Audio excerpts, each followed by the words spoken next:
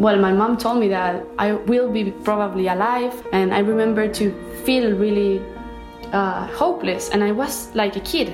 They are cutting the Ari forest down to create a metro shed for the numerous... And I just sat there and thought to myself, number one, I'm part of this. This is a tourist boat. There's tons of tourists here.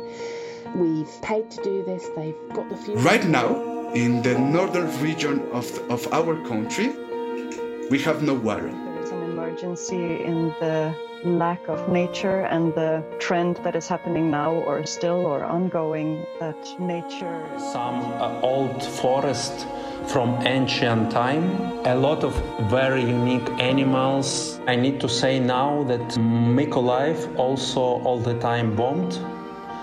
I think when people feel that they want to do it, it's coming out from the bottom of their hearts that they feel they need to do it, and therefore they may actually... What we need to do is just start simply and kind of regain that relationship with nature.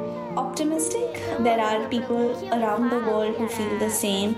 There are people around the world to start making impact on the people around us, being aware, right, of our territory, where we are, why we are here, right, our history. It makes me feel hopeful to think that we as a species want to survive. What makes me feel hopeful about the future is when I learn more about the fantastic resilience that plants, fungi and animals have, and the way that they adapt, and the incredible... We can be the generation that had all the information on our hands and didn't do anything.